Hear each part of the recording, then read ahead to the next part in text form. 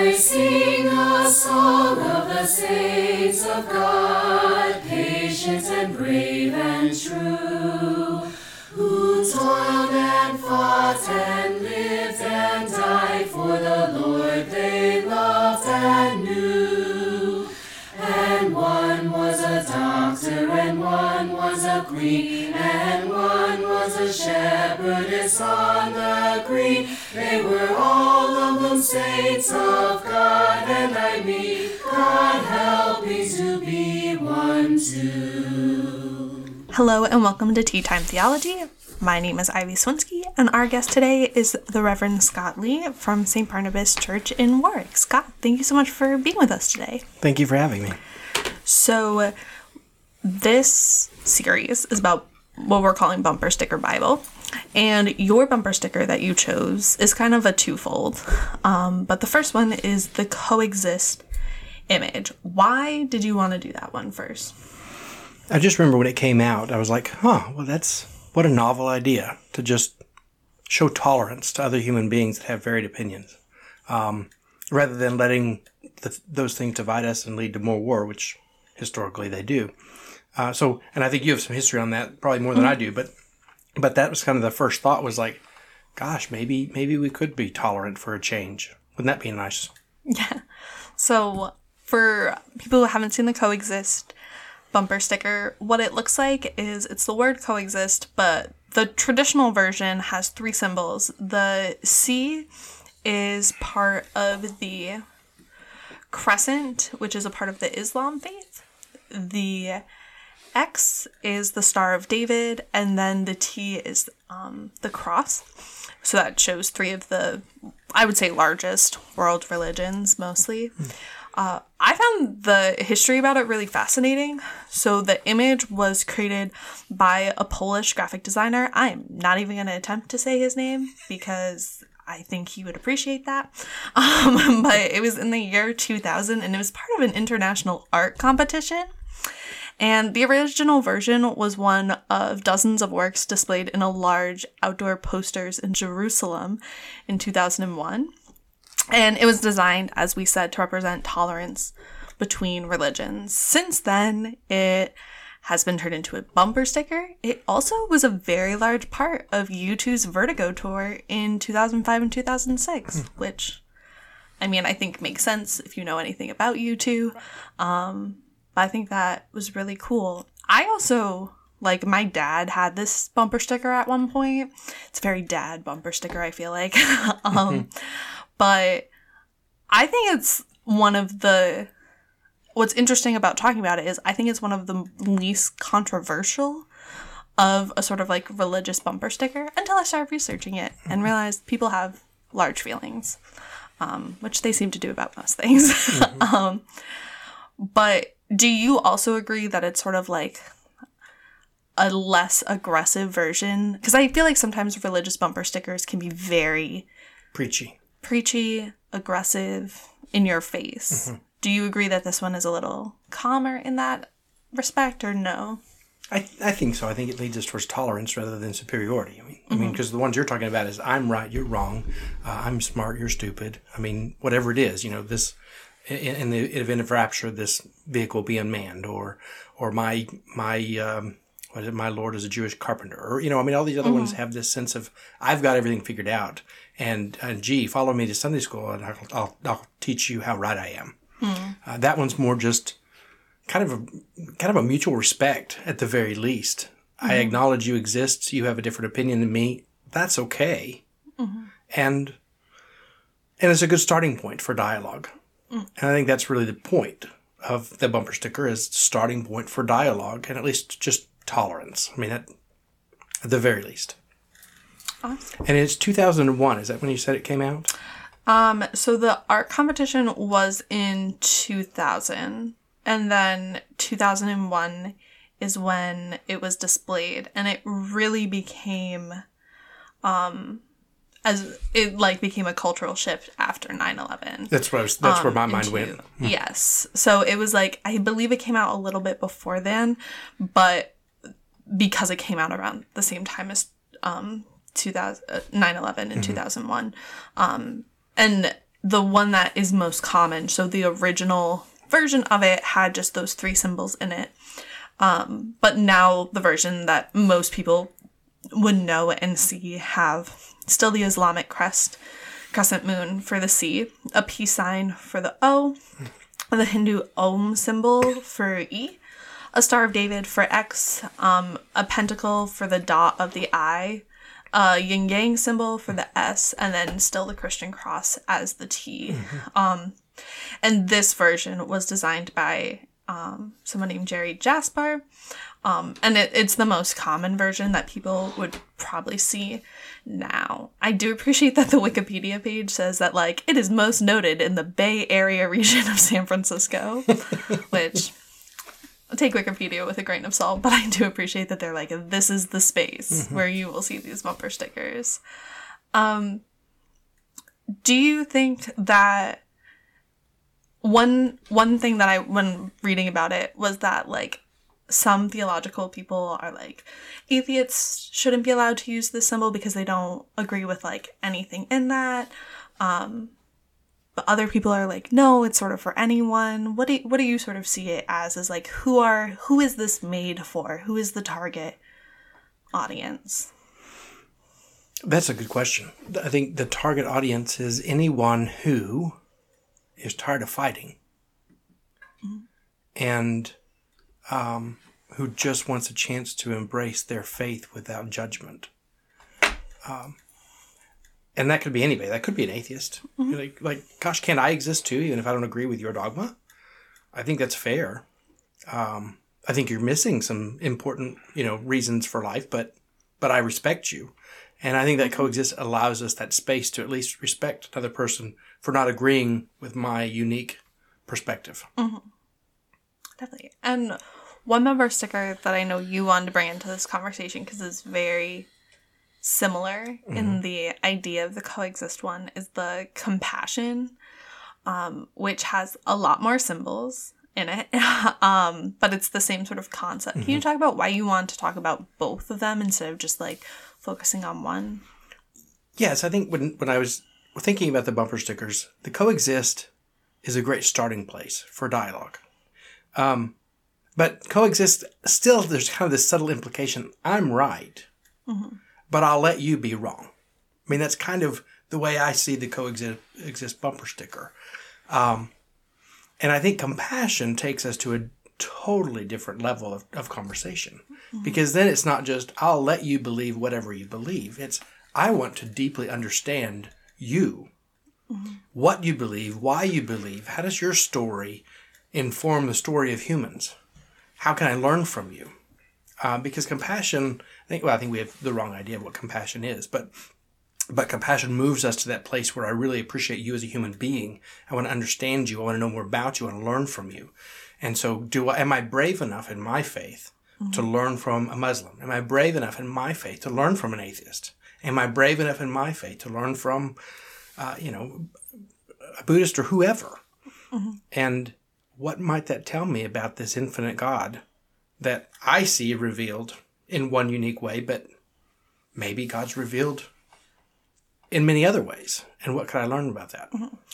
I want to go back because you dropped something there. Did I? Yes. What do you mean by you think we have the wrong idea of what compassion means? Oh, well, most of the time when we think of compassion, in fact, if you look up the definition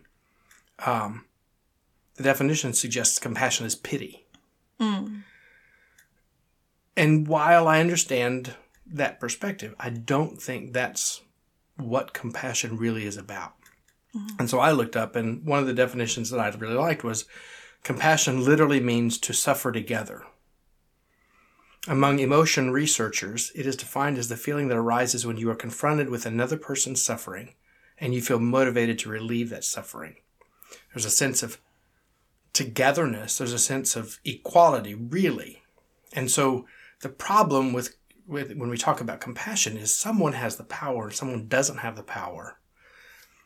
And so we always talk in terms of pity and belittling and like you're beneath me. And we think that compassion is like, oh, well, here, I'll throw a few dollars at you. And all of a sudden now I was compassionate. But that's really not compassion. Compassion is You and I are equal. And I want to do my best to raise you to the equality that I enjoy. Mm-hmm. It doesn't mean I necessarily lose my station, maybe a little bit, if it helps us be equal. And anyway, that's kind of where my mind was going with this, is this deep appreciation for equality, which is not just, okay, I'll let you exist. I really want to share this journey of life together and learn from one another. Mm-hmm. What is it about the phrase coexist that to you brings this idea of that I'm better or than you, or like, I'm going to let you decide what, I don't remember how you phrased it specifically, but why do you think coexist is so different from compassion? I think it allows people who are sure they're right to confirm that in their own mind and never really take the time to learn and study. Why learn and study their own faith? What is it that I really believe? And then two, it limits us and kind of keeps us from wanting to really understand another human being and what they believe and why they believe that. And how does that inform your life and give you purpose? So for having these bumper stickers, do you think a part of choosing to have that on your car or laptop or wherever you would put a sticker like this in your own life, do you think part of choosing to have that is also like understanding and like researching and understanding what all those symbols are that you are putting on your car? Do you think what is more important is the larger message of what it represents? I can't even begin to guess what people's motivation are for whatever bumper sticker they have on their car. I mean, some of them I can. I mean, I understand your motivation, and I may approve or I may disapprove, or I may agree or I may adamantly disagree. But this one, I think, is I think most people who put this bumper sticker intend well. Mm-hmm. They want there to be a sense of peace in the world where there's not. Religion has been one of the single biggest reasons for war in history. Mm-hmm. And it continues to be. And it's no coincidence this came on the heels of 9/11 or right around that time. It's like at that moment we had to decide, are we going to plunge ourselves into another crusade? Or are we going to try to carve out space where we can coexist? It's a great starting point. And I think most people who would put this on their car want that start. They want the chance to have their religious beliefs upheld, and they respect other people's religious beliefs and want to affirm them. And at least just allow you to practice whatever it is you believe, which is kind of an underpinning, I think, of this country from the very beginning. Certainly Roger Williams here was saying the same thing. Hey, you're too critical in Massachusetts. I'm going to come down to Rhode Island, where we can truly be free and practice our faith how we want to practice it. And I think that's, like I said, a really good starting point. And as I said, anyone who put this bumper sticker on the car, I think he's coming from a very good place. Just let me practice my faith. You practice your faith. And it won't be a community. We're not going to have this joint community, but at least we'll tolerate one another. But I really think that the compassion moves us deeper. It does move us to a different level of understanding and appreciation for the other, whoever is our other. Thanks. Now, I know that you had brought a parable that you sort of thought connected to both of these. Do you want to, you don't have to read the whole parable through, but do you want to give us sort of like the Spark Notes version? And sort of why you really thought that this parable was this area? Because there are a lot of parables out there. There's a lot of parables. Obviously, just by the fact I bring in a parable means when I talk of matters of faith, I look to Jesus as the one who gives me insight, understanding, and helps clarify what religion should look like. And that's really probably part of why I chose the parable of the Good Samaritan, because it begins with an expert of the law. So here's a religious leader who stands up. What do I need to do to inherit eternal life? And they have this dialogue. Well, you know what's written. You shall love the Lord your God with all your heart, your mind, your soul. And, okay, good deal. And then this expert pushes, wanting to vindicate, wanting to justify, depending on which translation you use, and who is my neighbor. So you say, I need to love God, I need to love my neighbor, and who is my neighbor? What's the fence I can put and say, this is my neighbor, that's not my neighbor. Okay, you can coexist maybe, just stay outside of my fence. And that's when Jesus tells the parable of the Good Samaritan about the man who's beaten on his way to Jerusalem. And it's no coincidence that a priest comes down the road. Again, we're talking about a religious leader. And passes by on the other side. So also a Levite, a leader in the church, a church of the day, if you will, and passes by on the other side. And then the Samaritan, the ultimate epitome of someone who is the other. You are the other. And yet this other person had compassion and went down, stooped down, if you will, bandaged his wounds, treated him with oil and wine, and put him on his own animal, put him on his level. I want to raise you from where you've been beaten down, and I want you to have my status on my beast. And then took care of him. And it's not so that you owe me now. There's no indication of that. It's just, I want to do what I can to raise you up so that we can be on level ground. We can be considered equal.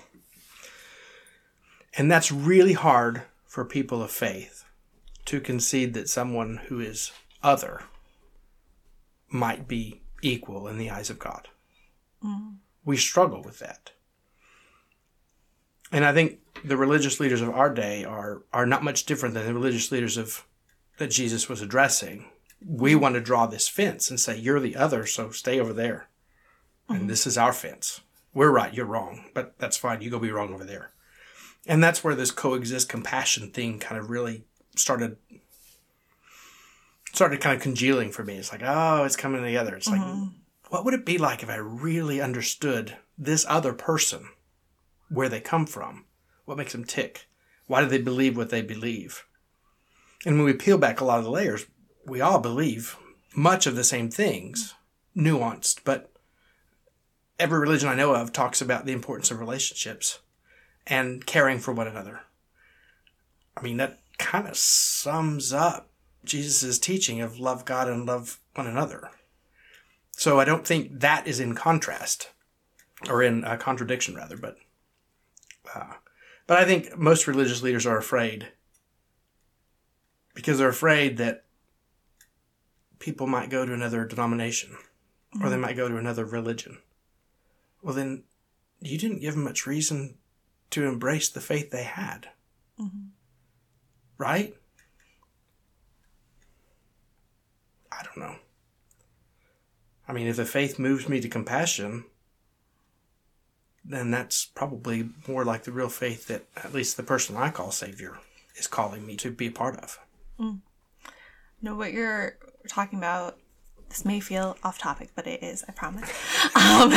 But I was thinking about recently is when I was in college, and I went to a small liberal arts college. So there was like a Christian group, but I didn't really go to it. But I think most people who have gone to small liberal arts colleges, or colleges in general, will say that that is not like the breeding ground for great Christian faith. So a lot of my friends were really devout Jewish. And I just remember being able to relate to them on a different level than my friends that didn't have any faith, because they got it. They understood why during spring break I would go home and have like the Easter services and all of those.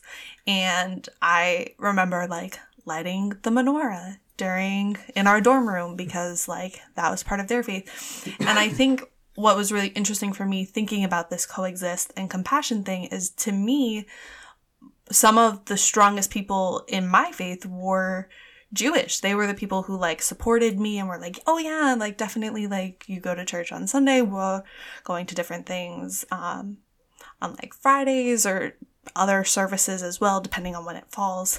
So I think that was something that like I was thinking about when thinking about this, is that I feel like people of faith a lot of times can see other people of faith, and it's about helping everyone create their space and be able to be as devout or not devout as they would like to. Mm-hmm. And I wonder if that's something you also see as well. Because I know I feel like you are very good in looking at other people of faith and connecting them in that same sort of way. And I think it has to come from a genuine respect. Mm-hmm. And a similar story. I was a director of youth ministry for a Methodist church back in Amarillo, Texas, or Canyon, Texas, rather. And when I was growing up, or when I was a young adult, and we took our confirmation students to a synagogue. And it was truly a holy experience for me. I mean, they had copies of the Torah on scrolls, like we read about, but that's not the way we read the Bible. Mm-hmm. And with white gloves and with the, we got all ready. We put the hat on and it's terrible. I don't know the name of it. But with the white gloves, and he pulls out this Torah with this beautiful silver-clad housing, mm-hmm. and he unrolls it and he goes down and I know just enough Hebrew to know you read it backwards and mm-hmm. funny symbols or whatever, but he just talked about this Torah was hand scribed, like someone was copying from a copy to their left onto this one on the right, just copying. And he said most people who copied it didn't even know how to speak Hebrew. So it's not like they were understanding it. It was just the action of writing these words for someone else. And the holiness of that moment. And I truly was in awe because of respect. And of course, that to me is the underpinnings of the Christian faith. I mean, our understanding of Holy Scripture comes from that very tradition. So it did come from a place of respect. And I think, am I willing to let my guard down enough to learn from other faith practices as well? What might I learn from a devout Muslim? I had a few conversations. They quickly turned, at least the couple of times I've had those conversations, it quickly turned to, like a conversion experience. I'm like, no, this isn't about conversion. I want to understand you. And that's where some of this conflict comes, is because I don't want to necessarily convert, and I'm not asking you to convert. I just want to understand you and appreciate you. Mm-hmm. Can I understand? I mean, goodness, I've studied Buddha enough to know I've got some really wise things to say about how to live a good life. And I think the same could be true for most religions, and I've quite frankly denied myself the opportunity to learn some of those things. You could say that's because I'm diving into my own faith and, trying to lead others in this faith we call Christianity. But I think that's a blind spot. And I lean in, I probably in practice have more coexist than the compassion ideal that I would like to. Does that make sense? Yes, it does make sense. So where do you think the Samaritan lies in this? Because, and forgive me for not knowing the difference, Samaritans, did they have a different religion, or were they just from a different tribe? You may edit this out. They're kind of seen as the bastard children. Mm-hmm. And so there's this north, the kingdom was divided after Solomon's death into north and south. Mm-hmm. The north fell first. And it really was, it's not that they lost their faith, but they weren't able to practice it. They weren't able to embrace it. They weren't able to grow it. So they had these stories, and they kind of told these stories and kind of tried to hold on to this faith. And then the southern kingdom fell, and the people, this is my understanding, and I'm sure there's scholars going to say, ooh, you missed a few key points. I'm sure. But the people who were the leaders of the faith were shipped away to Babylon and eventually were able to come home and rebuild. When they rebuilt, they were the ones in control. The Samaritans were kind of the forgotten ancestors or forgotten kissing cousins or whatever you call it. And they had these other stories, much the same, subtle differences. And so the contention is we share this same history, and yet we can't really get along because we don't agree on how it's practiced. Because you say the temple's here, others say the mountain we're supposed to be on is there. And they have these subtle differences in what the Exodus story is and things like that, and the way they told the story. So they're really closer than we realize, but aren't some of our greatest adversaries people who at once were close? And I think that's kind of what's played out historically in this context is they were relatives. They were kinsmen. They were people of the same nation and same religion, and yet schism has kept us apart. And you see it play out with the Orthodox Church and the Roman Church. You know, they were forced into separation, and they got back together, and they start worshiping together. Woohoo, we're one church again. And they get to that point in the Nicene Creed where they add the words "and the Son," and the Romans said "and the Son," and the Greeks said, "What?" Totally different theological statements. I'm not saying which one's right. They're both right. I mean, that's true Anglican in me, right? But we have these things, and these types of minute details that we get caught up on keep even a family that should be unified from being together. And I wonder, I haven't decided this. I know a lot of people say that every religion is a pathway to God, or that, you know, God's revealed through all of them. I think I can appreciate that. I can also say with confidence that I believe that the God revealed in Jesus gives us a clearer window, perhaps, than many other religions, but doesn't mean I can't learn from them, which again, that kind of brings us right back in. And it begs the question, if Judaism is our ancestors, and most religions are an offshoot of those, then we actually are more like the Samaritans and the priests, or more like the Romans and the Greek Orthodox, than we probably would like to admit. We have more in common than we live by. Yeah. And do you think that is why you gravitate more towards the compassion? Because it shows in coexist, it sort of is this idea of silos, that we can all be in our own silos and we're all fine with it. But compassion does sort of build that community between the two. So do you think that's one of the reasons that you appreciate that one more, is because it does have, it shows the linkage between the religions? Because I know sometimes too, like, I'll read things that people have posted on Facebook, which is like the root of all evil at this point, but about like the Christian faith or something, and I'll even be like, I don't know what God they're praying to, because mine's a little different than this one. But like also showing compassion in that way.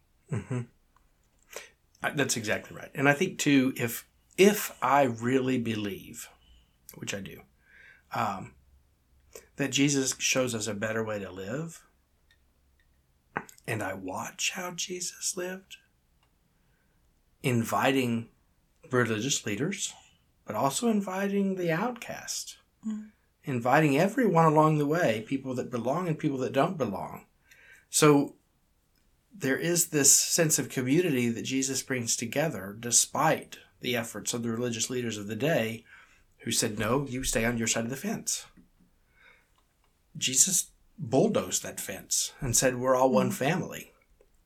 And I came for the whole world. It's amazing how many times we read that line and we say, yeah, he came for the whole world, but I'm the only one that's saved because I got it right. I just can't believe that. If we really look at the person of Jesus, if we call ourselves Christians and look at the person of Jesus and we're judgmental, then we're the hypocrites Jesus warned us not to be.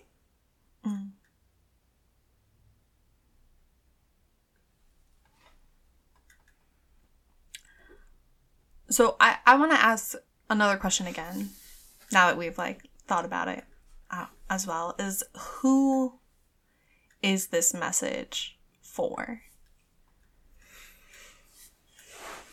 Who is this message for?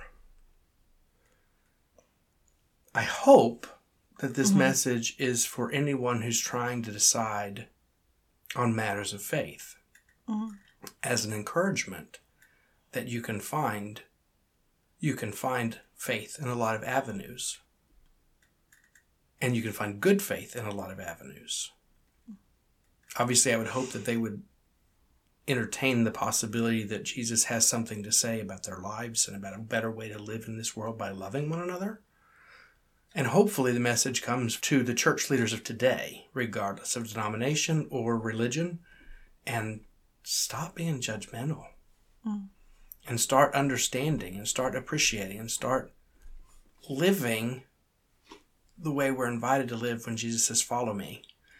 And when we follow, we realize, oh, the tax gatherer's coming too? Oh, the prostitute's coming too? The religious zealot's going to be with us too? All of these people are together, represented. Men, women, wealthy, poor. And we're all right there. And I think we all need to be right there. Mm-hmm. In this mystery of what it means to be life and what it means to be faith. Compassion brings us together so that we can understand each other, learn from one another, and hopefully follow in the divine way, which may be manifested differently for you than me. If you were to choose a different word, keep the same concept of using the symbols as the different letters. Because I also don't know if compassion is the word that you are describing as well. I think it's closer than coexist. True. But if you were to pick a word to create this sort of bumper sticker, don't worry about the actual letters. We'll shove the symbols in. But what word do you think would be that? Okay, so the first thing you said, that I've seen one that said equality, which that was close. But that's been so co-opted. And we've been told what equality looks like. And that may not be the equality that God wants us to have. So I think probably if I were to do a word, I would say beloved. And can we believe that God looks at a Muslim as beloved? That God looks at a Catholic as beloved? That God looks at a Buddhist as beloved? That would be, I guess, and of course, obviously, that's very Christian language, straight from the Gospel of John, but that would be the way, that'd be the word I would use. Would you put that on your car? Or are you not a bumper sticker man? I'm not a bumper sticker kind of guy, but that's okay. That has more to do with I like cars, and I just can't see putting a sticker on my car. Now on the window, that's fine. So I'd put it on the windshield because I could scrape that off when it came time to sell the car. But that's what I might put on. That's fair. Beloved. I like that. I feel like I would do empathy. Because I feel like that is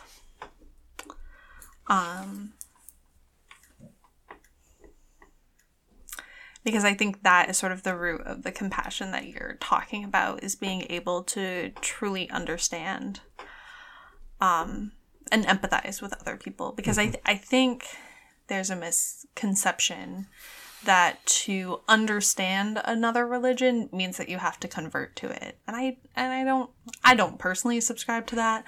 I have, as I said, a lot of Jewish friends, and I think they have really got some things that are really interesting and cool, and I really enjoy about there. And I have a couple people in my life who are Buddhists, and I think they also have some really cool stuff. So I don't think that understanding equals conversion, which is, I think, another thing that people get caught up on. I would agree. Yeah, I would definitely agree. And I think appreciation might be a good word, but I think you're right. Empathy probably does get more to the root of what I'm trying to say. And as I've said, are we confident enough in my faith? Have I dug deep enough in my faith that a different perspective doesn't rock my world? Like, I'm so secure in who I am and what I believe that you're not a challenge to me. In fact, I want to learn from you. I think that's probably the biggest problem, is most people aren't that confident in their faith. And why do you think that is? That might be a deeper question than this. No, and I think it segues in, because part of where my mind was going is, as I've looked at the way religion has operated, and I say religion, and you can see it manifest in most religions. It's, Karl Marx called it the opiate of the masses. Like it's this, you guys just do this so you feel good about yourselves, that's kind of what Karl Marx was saying. And And the way religion is operated, much of the time, it's operated by force and coercion. And we're going to dominate you and make you believe what we believe. Mm-hmm. And I think that's certainly true of Christianity over time. Settling this world, setting the new world, the Crusades. Mm-hmm. I think there's a lot of religions that do that. I mean, Buddhists usually don't. Mm-hmm. I haven't seen that kind of aggression from Hindus.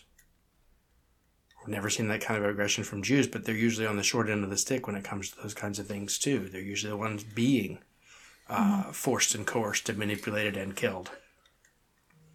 And that's probably the biggest reason we have a hard time with compassion and we have a hard time really digging into our faith, is because there's a part of us that's saying, is this forced on me? Mm-hmm. Or have I actually decided this is what I believe? Mm-hmm. I've done the work. I've studied, like C.S. Lewis. I have really investigated this. I set out to prove it was wrong and came to the conclusion that's absolutely right.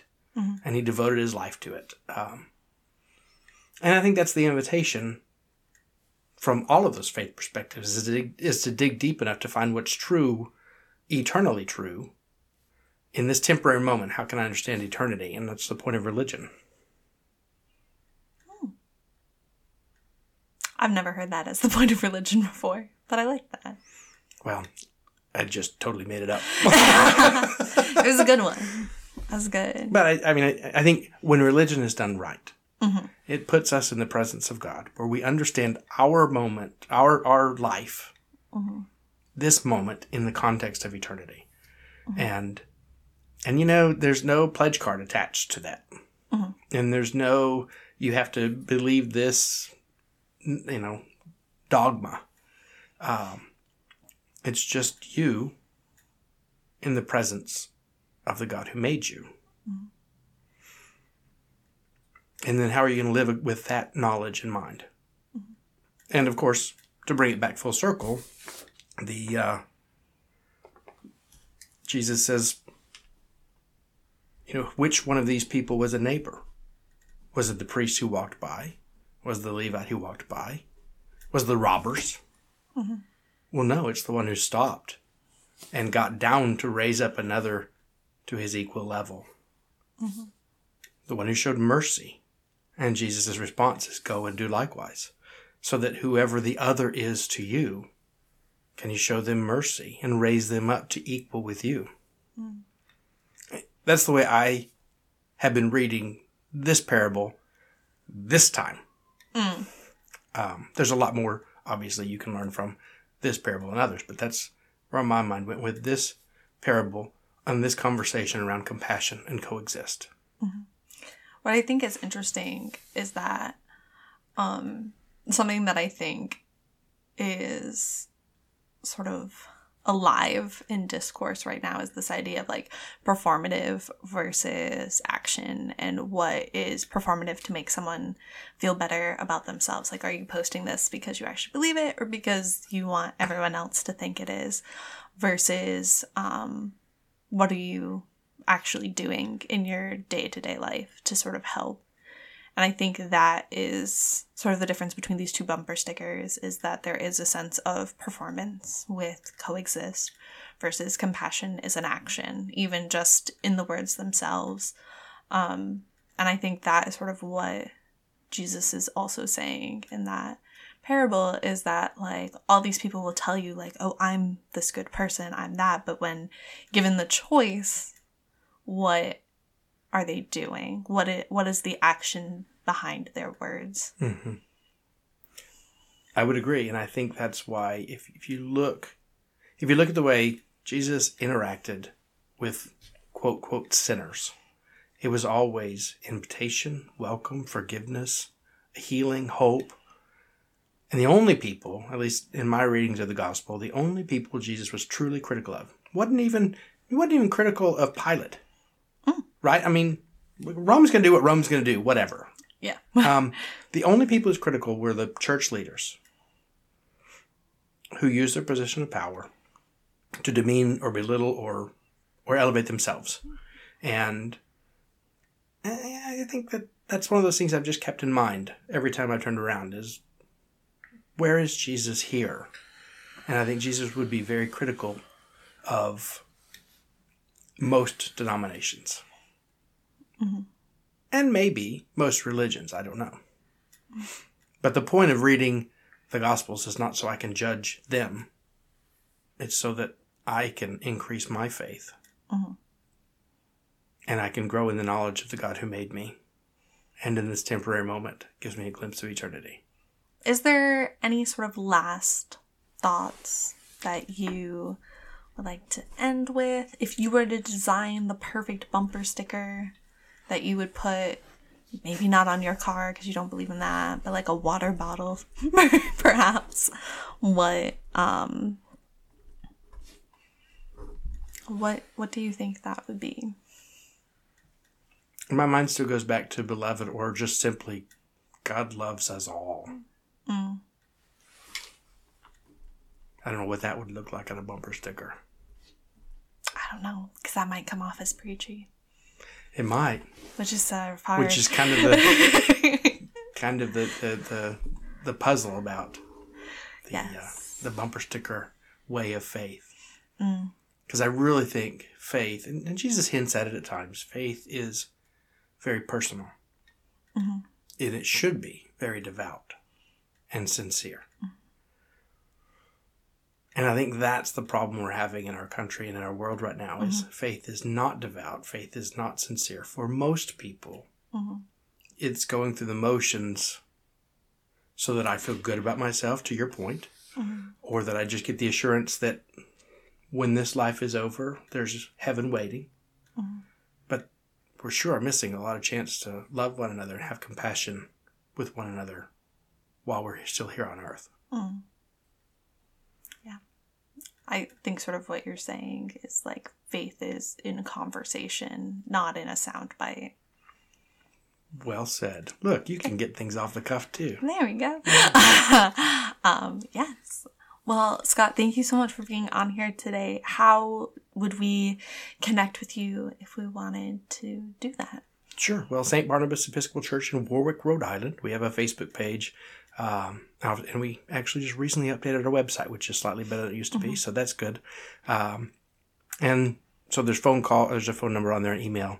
People can get a hold of me that way. Awesome. Well, thank you so much for being here today. Well, thanks for having me.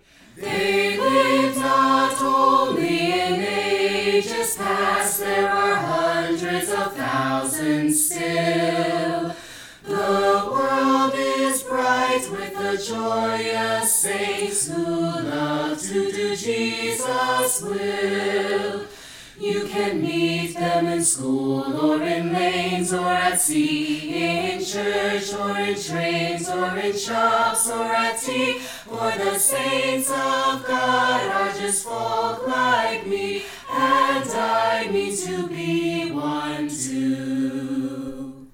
Thank you for listening to Tea Time Theology, a ministry of St. John's Cathedral in Rhode Island.